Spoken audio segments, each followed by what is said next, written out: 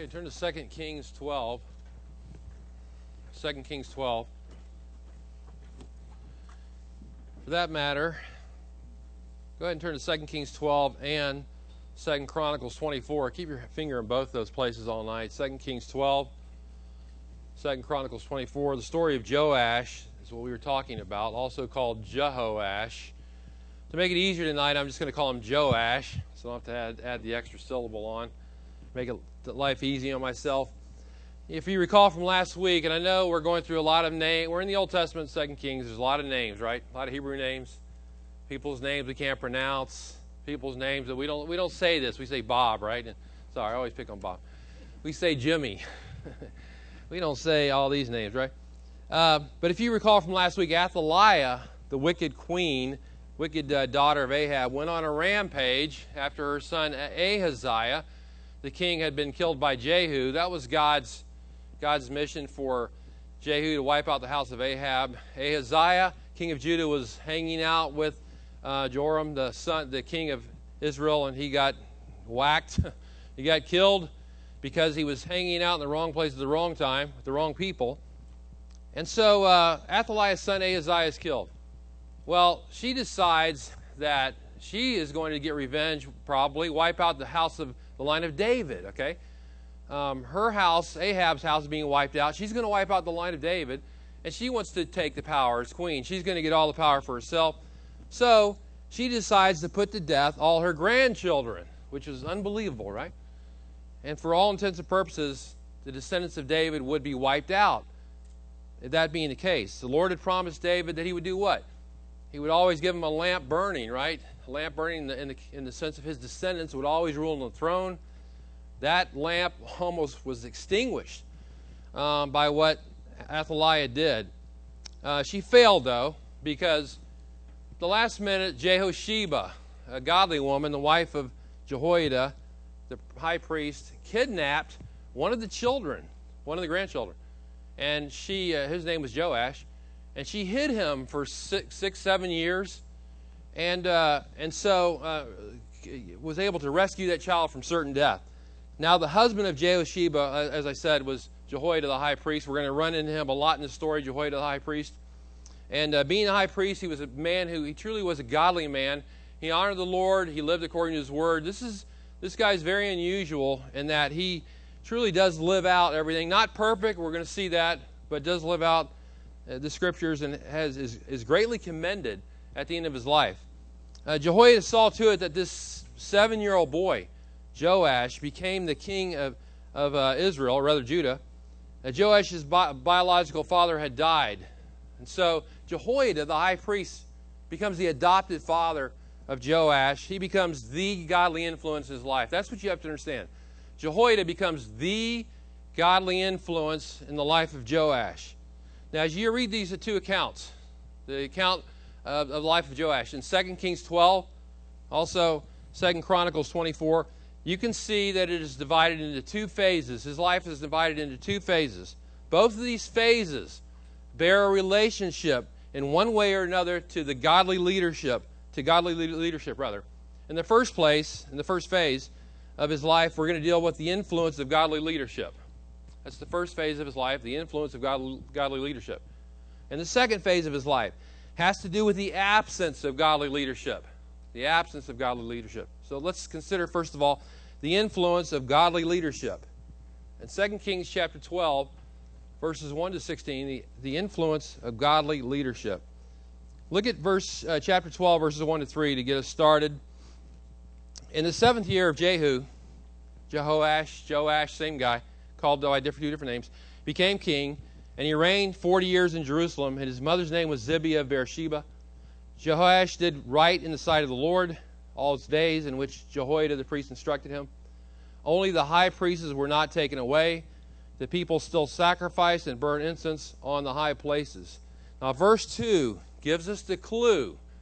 Verse 2 is very important. Gives us the clue to the two phases of life in Joash. We're happy to discover that Joash, it says, did what was right in the sight of the Lord. We're happy to discover that fact. Don't you get tired of reading about the king? It says a certain king did evil in the sight of the Lord, and you're like, oh no, not this guy. He's a bad guy. You like to read about the good guys, right? People that do right in the sight of the Lord. And here we get that. But upon closer examination, verse 2, there's a subtle message contained in this verse. Look at verse 2 again. Joash did right in the sight of the Lord all his days in which Jehoiada the priest instructed him. He did right as long as Jehoiada the priest was there to instruct him. He did right, okay? But what about when Jehoiada wasn't there to instruct him? We're going to find the answer to that question tonight. Now, before we move on, there are two issues that give us cause for concern. First of all, the high places of worship are still tolerated. Look at verse 3. Only the high places were not taken away. People still sacrifice and burn incense on the high places. Now, every once in a while you come across this phrase. High places were places of worship out in the countryside somewhere, usually elevated. Just anywhere, could be anywhere. They set up their own places of worship. It did not mean always that people were worshiping idols. They usually were worshiping idols. Obviously, that's wrong. But they could have been worshiping the Lord. That's also the case at times. But they're just doing out on their own somewhere. But the problem was this. Those high places weren't supposed to exist. They were supposed to get rid of those high places.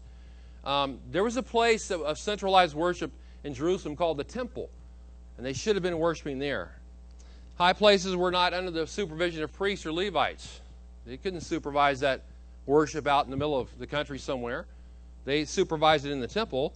It could become a place where everybody did what was right in their own eyes, kind of like a lot of churches today, right? You just worship however you feel, do whatever you want.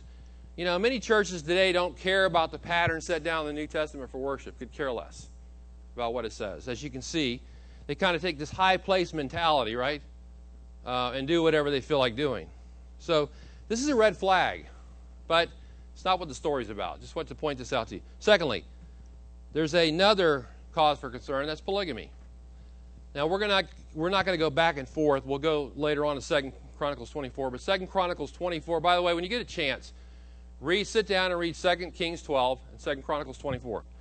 2 Chronicles 24:3 says Jehoiada took 2 wives for Joash. He made sure this guy had 2 wives. Okay, that's what it says. Nobody's perfect. As good and godly as Jehoiada was as a priest, and he truly was, we're going to see that, he had some Mormon tendencies. Like, maybe he'll get you 2 wives. He wasn't a Mormon. That wasn't existing back then. But maybe he got 2 wives thinking, well, you know, the Davidic line almost got wiped out. We better have more descendants here. I don't know what he did. Nevertheless, he did the wrong thing. Deuteronomy 17:17. Does anybody remember that? We've talked about Deuteronomy 17 many times in relationship to the kings of Israel. Deuteronomy 17:17 says of the king, he shall not do what? Multiply wives for himself, or else his heart will turn away. Didn't that happen to Solomon? Many wives caused his heart to turn away. Well, and Joash isn't doing this on his own. Jehoiada is guiding him in this. So Jehoiada had to have known this. He knew the scriptures, by the way. We'll see that. He knew the word. But in spite of all this, in spite of these 2 causes for concern, we're going to discover that Jehoiada, nevertheless, was truly a godly influence in those days of apostasy. I mean, extreme apostasy taking place. For anybody to appear out of nowhere to be godly at all is kind of a miracle then. But you can see that even truly godly leaders can make errors in judgment. That's why they need your prayers. People in leadership, spiritual leadership, are not perfect. They can make errors in judgment. So pray for them, right? Now, though these 2 areas are cause for concern, nevertheless, we cannot overlook the good that Joash does under the leadership, the godly leadership of Jehoiada. Due to Jehoiada's influence, Joash becomes concerned for the house of the Lord and for the word of the Lord. Those 2 things. Those 2 thoughts are intermingled throughout the chapter here, so I'm not going to give you an exact outline of that. We're just going to follow the passage. Look at verses 4 and 5. Then Joash said to the priest, all the money of the sacred things which is brought into the house of the Lord in current money, both the money of each man's assessment and all the money which any man's heart prompts him to bring into the house of the Lord, let the priests take it for themselves, each from his acquaintance, and they shall repair the damages of the house wherever any damage may be found. Now, Solomon's temple had been built years earlier, and time takes its toll on buildings, and buildings need to be kept up. They need to be repaired periodically. Temple is no exception. Plus, 2 Chronicles 24, our parallel passage, verse 7 says this: the sons of the wicked Athaliah, the wicked queen, had broken into the house of the Lord and even used the holy things of the house of the Lord for the Baals. So no telling what kind of damage those guys did. So at any rate, the temple is in need of repairs. Joash recognizes the need. He sees the need. He decides to do something about it. He knows the temple, by the way. His first 7 years of his life were spent hiding out in the temple, some temple part of the temple complex. As the king, he is becoming increasingly familiar with the temple and all that it entails. He becomes burdened about his appearance. He sees, you walk into a building and you say, man, this needs repair, right? We need to do this, we need to do that. Maybe the roof leaked. Maybe the windows need replacing, if there were windows, I don't remember. A lot of things. He sees the damages that are done, and so he sees the need. He decides to do something about it. Now, I tell you one thing, it's more than I can say for a lot of Christians. Some Christians never even recognize any needs. They don't recognize it, and they seem to be in some kind of a la-la land when it comes to church. We don't see any needs at all. They're hidden from us. Either that or they don't want to be involved in those needs, the physical needs of the church, like cleaning, the material needs of the church, the spiritual needs of the church. I think some people would rather remain ignorant of these things, lest they feel compelled to be involved. And then there's some Christians who see the needs. Oh, they're good at seeing the needs. We have a need here. It needs to be taken care of. How about somebody take care of this need? Have we ever had that happen? So they want others to meet the needs. They have no intentions of getting involved themselves, but somebody's got to take care of it. So they wait on others. And when things don't get done, they wonder, why didn't something get done here? And then, thank God, there are those who recognize needs, and they do their part to volunteer in the body of Christ. Now, Joash saw the need. He went to the temple several times. He saw the damages. He saw the condition of the building. He realized that repairs needed to be done, and he knew that this was going to be costly. It's going to cost money to do that. And he knew where he could get the money. The source was in the Word of God. Now, verse 4 says a lot about the relationship of Joash to the Word of God. Joash clearly knows the Word of God based on verse 4. We know that because in verse 4 he speaks of the money, look at that, the money of the sacred things which is brought into the house of the Lord. Now there's more to these statements than meets the eye. That involved three types of giving. This verse is talking about three types of giving if you looked into it. Number one, there's a census for male Israelites in Exodus 30 that, and we haven't got time to go into a lot of this, that demand that males give an offering to the Lord. And then in Leviticus 27, there's payment of personal vows. And then there are voluntary offerings according to Leviticus 22. All of these things are taught in the Old Testament regarding the sacred money and how some of this is supposed to be funneled into the temple. Joash knows this information. He's not ignorant of what the Scriptures say. He knows it. He knows it. He knows these details. Do you remember when he was about to be crowned king in 2 Kings chapter 11? What did Jehoiada give him?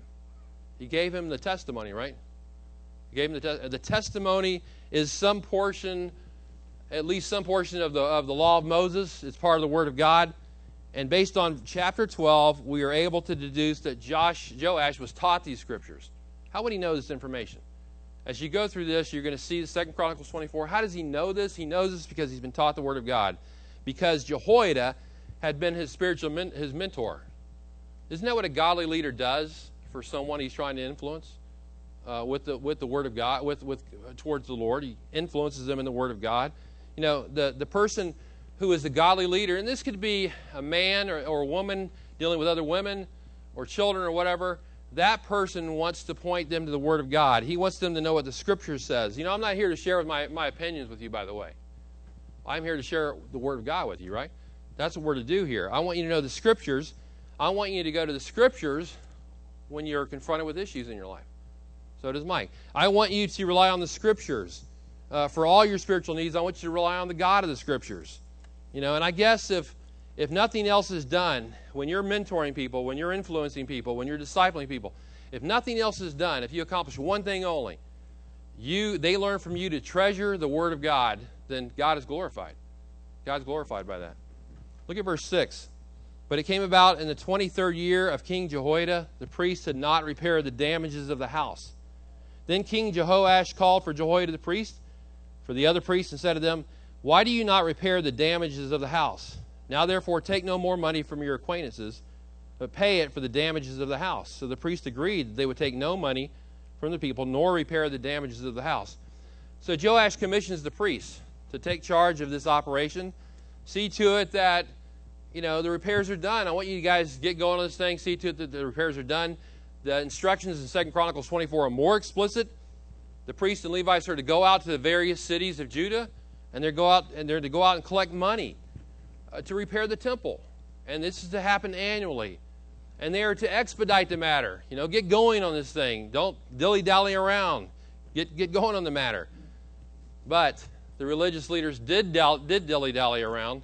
They didn't get going on it. They didn't get the job done. 2 Chronicles 24:5 says, but the Levites did not act quickly. They did not act quickly. Now, we're not told in what year of his reign Joash gives this order, this command to repair the temple. We're only told that in the 23rd year of his reign, the work had not yet been done. So we're given the impression in verse 6, these priests and Levites have ample time, ample opportunity to repair the temple, plenty of time to do it, but they don't get it done. And Joash in 2 Chronicles 24:5 says to Jehoiada and the other priests, he says, why have you not, listen to this statement, 2 Chronicles 24:5, why have you not required the Levites to bring in from Judah and from Jerusalem the levy fixed by Moses? In other words, what the Scripture says. The levy fixed by Moses, the servant of the Lord, on the congregation of Israel for the tent of testimony, or for the temple in this case. Why haven't you done it? In other words, Joash is asking Jehoiada, why haven't you obeyed the word of God? You know this is what it says. You know this is what I told you to do. You know we have to repair the temple. Why haven't you done it? So now the godly leader, Jehoiada, is being rebuked by his student. The student has learned the word of God. He knows it. Now we can tell from the harmony of 2 Kings and 2 Chronicles that whatever the reason was, the priests and the Levites were negligent to carry out this command. They certainly don't feel any urgency to carry out the command. I don't know why. It doesn't say why. I don't believe they misused the funds, by the way. It's always fascinating to me, I've said this before, that believers can be so urgent about things. About everything under the sun they can be urgent about, except for one thing, the Word of God, the work of God, or the Word of God. We don't seem to get overly exercised about that, right? That's not, when it comes to God and His Word, that's kind of secondary a lot of times. We have more pressing needs than that. I love the statement by Matthew Henry. What a great statement. He says this, church work is usually slow work. Church work is usually slow work, but it is a pity that churchmen, people that go to church, of all men, should be slow at it. Why are we so slow in carrying out God's? Why are we so, there's no urgency, no compulsion to do that? Sometimes it seems like the work of the church is slowed down to a crawl, almost as if we're at a snail's pace. We don't sense the urgency.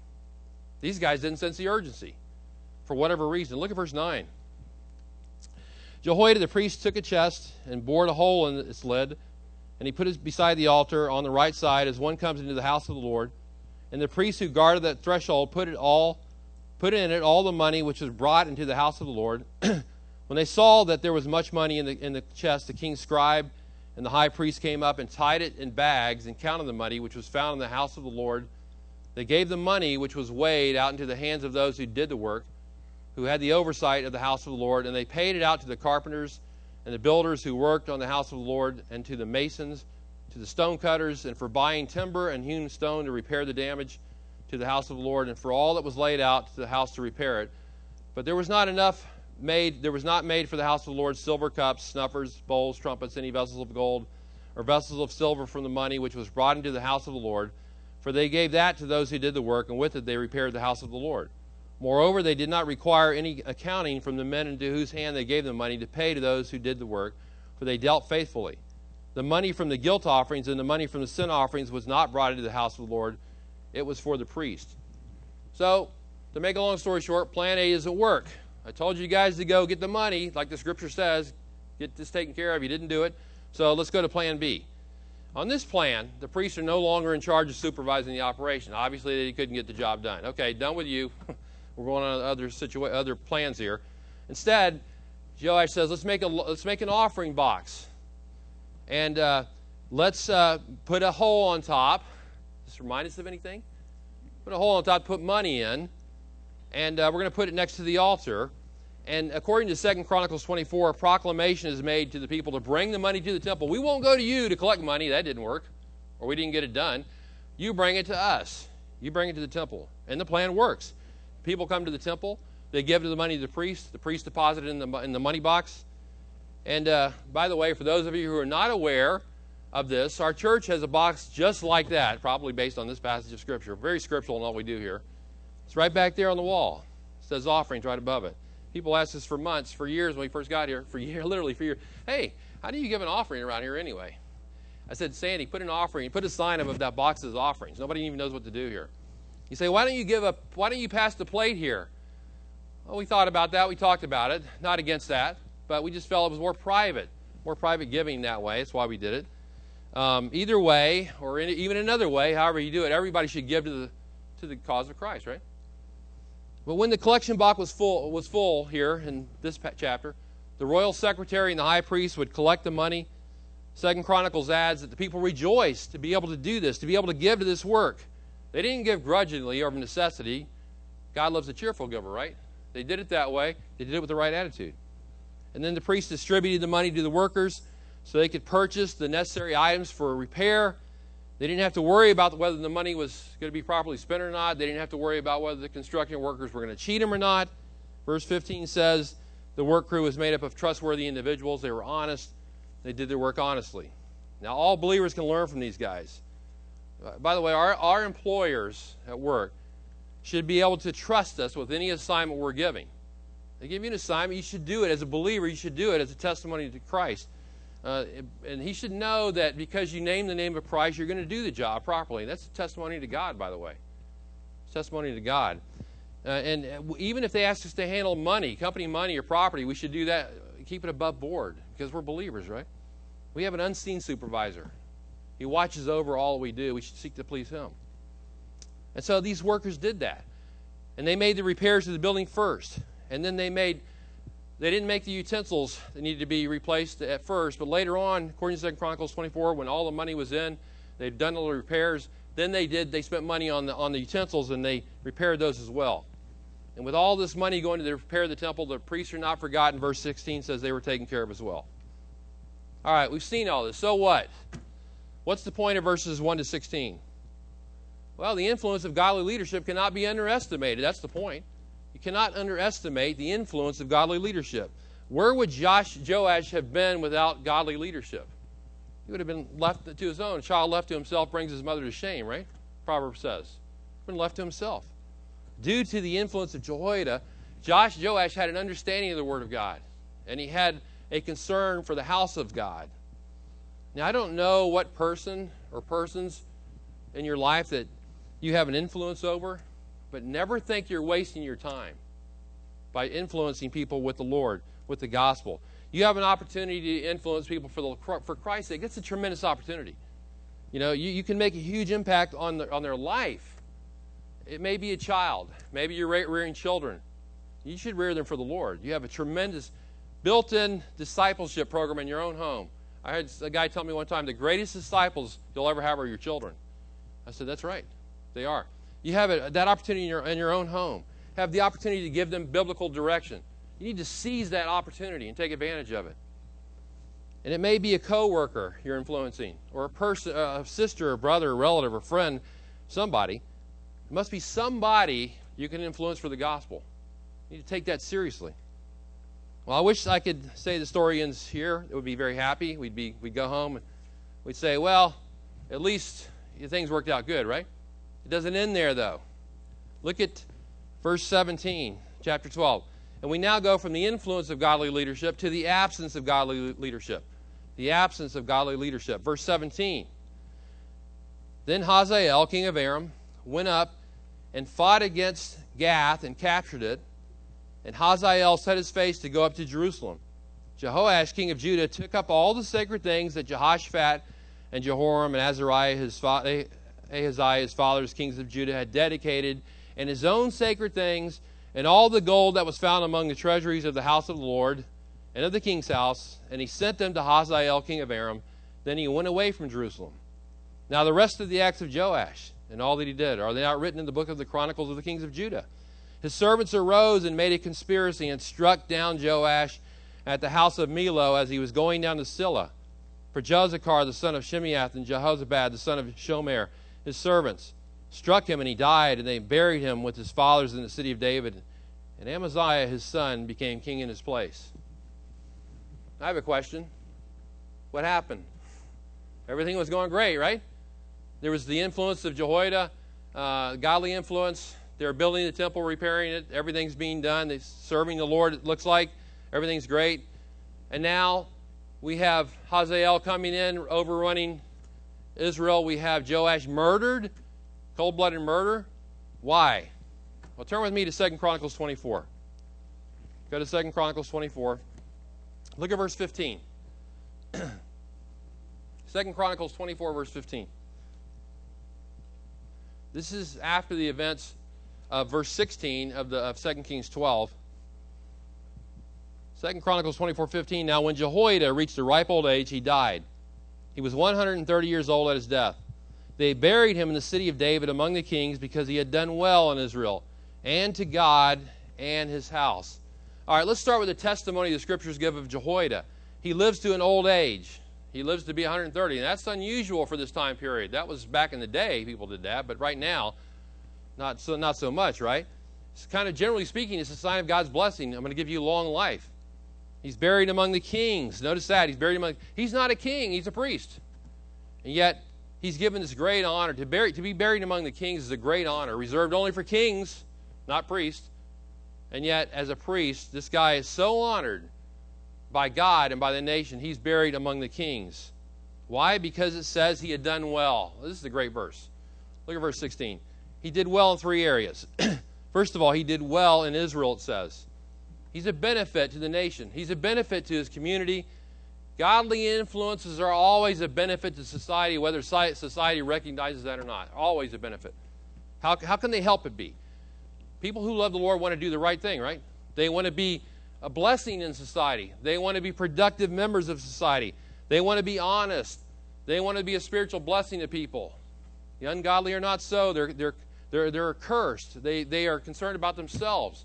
They don't care about anybody else. They promote their own cause. They're selfish. They're petty. But not the godly. They are the salt of the earth.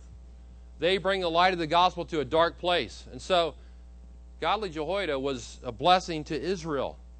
And then it says he did well toward God. Literally, he did well with God is what it says. He did well with God. What a unique statement. Think about that. He did well with God. You don't read this statement, I don't think, anywhere else in the Bible maybe. We would never say it like that. It's a great statement. He loved God. He served God. He influenced others for God. He walked with God. His life was occupied by God and the things of God. This statement is not talking about self-achievement. We know that God initiates the relationship and causes people to grow in these kind of things. It's just, this text here is just assessing what happened in the life of Jehoiada. His life was all about God. He did well with God. How about you? Is your life well? Are you doing well with the Lord? Do you walk with Him? Think about that. Are you doing well with the Lord? Do you walk with Him? Do you love Him? Or have you caused a rift in your relationship with Him because of sin? The Lord wants us to do well with Him. Thirdly, it says he did well with his house. How did he do that? Well, he married a God-fearing woman. First of all, he married a person that loved the Lord, Jehosheba. Married her.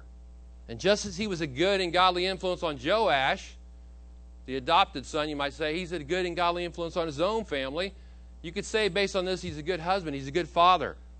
To get this commendation from Scripture, what a testimony he's given right here. Verse 16, he did well in Israel and to God and his house. And he's buried with the kings. What a great tribute.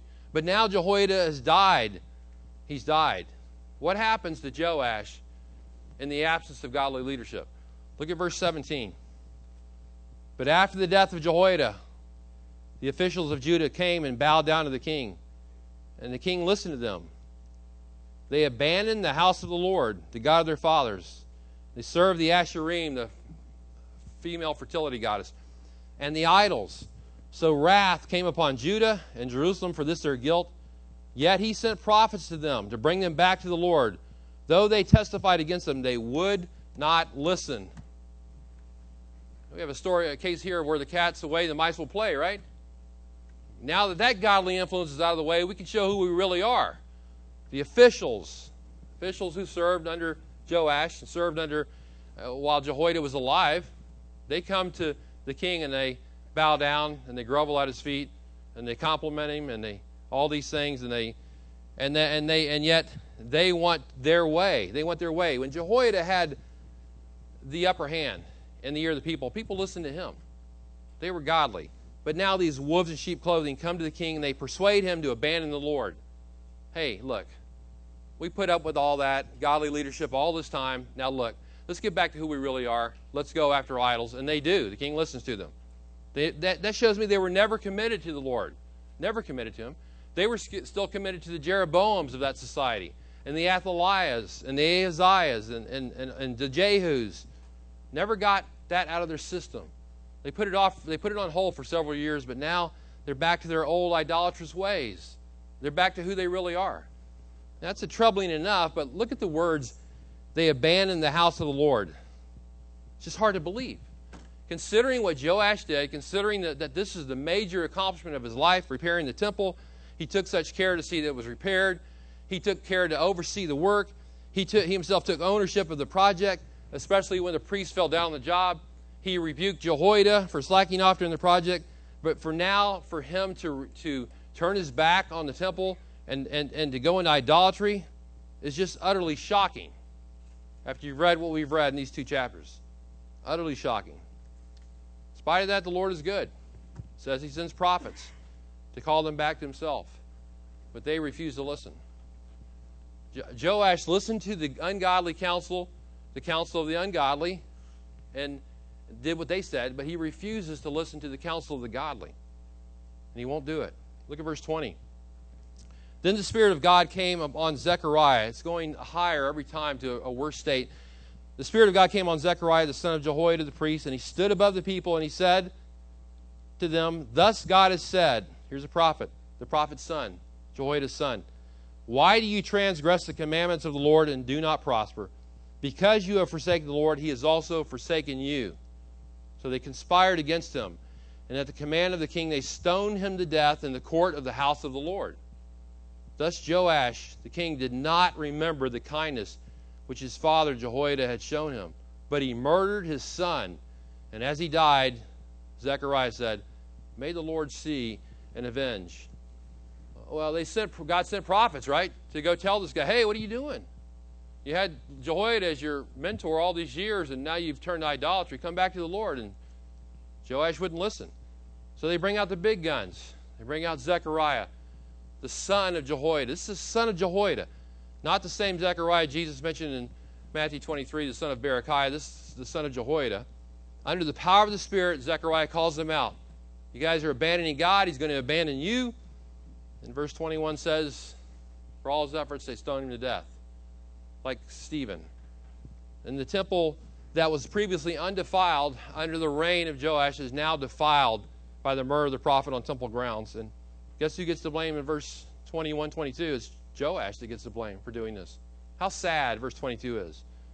Verse 22 just hard to fathom. Look at verse 22 again. Joash did not remember the kindness which Jehoiada had shown him.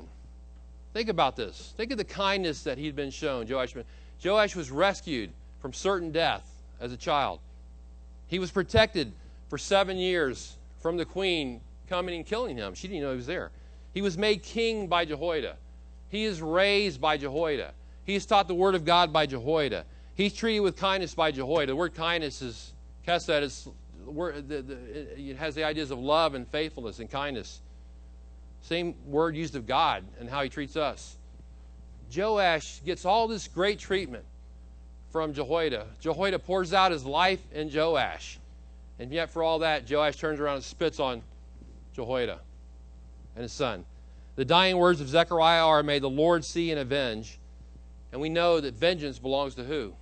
Belongs to the Lord, right? And Zechariah's prayer is answered in two ways. First of all, it's answered regarding the officials of Joash. Look at verse 23.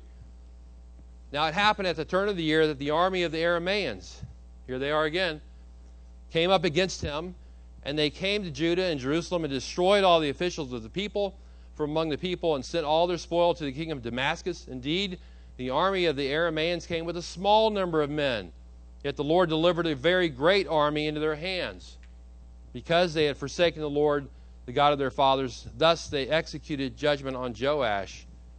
This is the officials. These are the guys who advised the king after the death of Jehoiada to turn away from God and forsake the Lord, follow idols. They're destroyed by guess who? Hazael. He's back from Aram, overrunning Israel. And even though the army's small, the Lord's behind their defeat. That's what it said the Lord did this. And according to 2 Kings 12:18, the reason that Hazael finally left him alone was because Joash bribed him with stuff from the temple. Gifts from the temple of all things. This is just, everything's going backwards now from what it was. And so Zechariah's prayers answer regarding the officials of Joash, they're killed. And then his prayers answer regarding Joash himself. Look at verse 25. When they had departed from him, for they left him very sick, Aramites left Joash very sick, his own servants conspired against him because of the blood of the son of Jehoiada the priest, and murdered him on his bed. So he died, and they buried him in the cities of David. They did not bury him in the tombs of the kings. Now these are those who conspired against him: Zabad, the son of Shimeath, the Ammonitess, and Jehozabad, the son of Shimerith, the Moabitess. Some servants of Joash who knew what evil had taken place, slay Joash on his bed. See the names of the two guys, by the way? Carried out the murder. Verse 26, Zabad and Jehozabad. I call them the bad brothers, because they took care of business, right? And Zechariah's prayer is answered. And interestingly enough, those guys that killed Joash are from Ammonite and Moabite blood. He says the Lord did see, and the Lord did avenge the prayer, and he answered the prayer of Zechariah. Think about it. Joash restored the house of the Lord, and then he forsook the house of the Lord. What an unbelievable story. Now let me give you a few final thoughts concerning Joash. A few final thoughts of application. First of all, I want everybody to listen to this too, by the way. Whatever you're doing, listen to what I'm saying right now, okay? Number one, you can be under the godliest of influences and yet never become godly yourself. You can be under the godliest of influences and yet never become godly yourself. That was the case with Joash. Think about this. Under the direct influence of the godliest leader in years in Israel, and yet he himself never became a true follower of Yahweh. Never became that. Oh, he listened as a child. He listened as a child to what Jehoiada said. Maybe he was read Bible stories. I don't know. As a child. But when Jehoiada was gone, he's easily persuaded to reject all that guidance. Just overnight, rejects everything.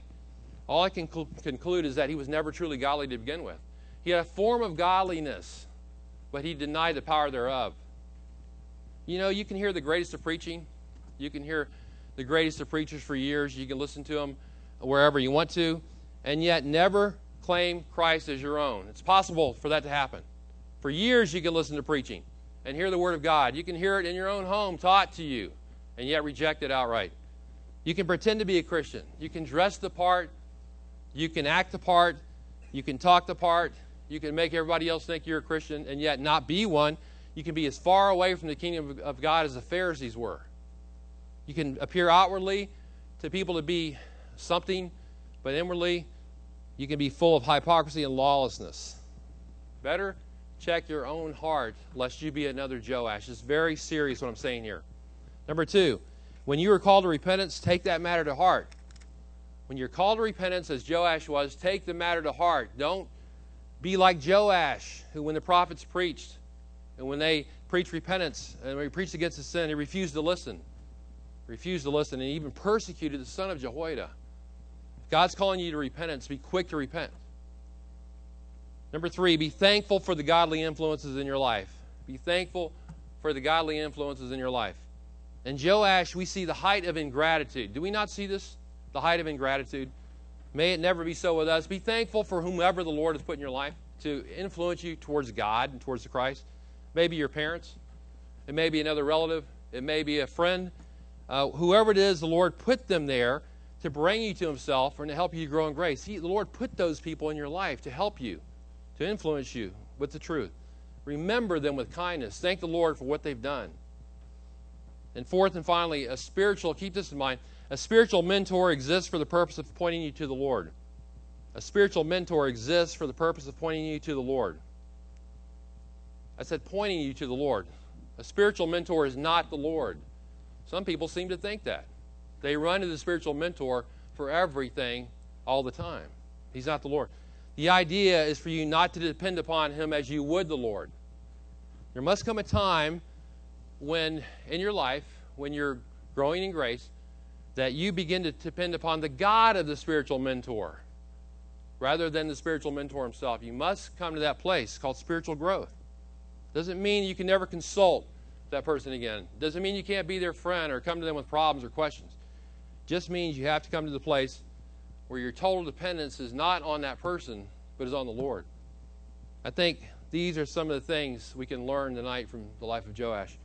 Examine your heart tonight, whether you be in the faith. Do that. Make your calling and election sure. Let's pray. Lord, we thank you for your word tonight again. We pray that you will help us to take heed to this example tonight, Lord, realizing that it's a very serious one. We pray we won't be those who just hear the word and don't do anything about it. We pray tonight that people would take action in their own lives to be hearers and doers of the word, to follow you, Lord, to be true disciples, to be true people who truly influence others with your truth.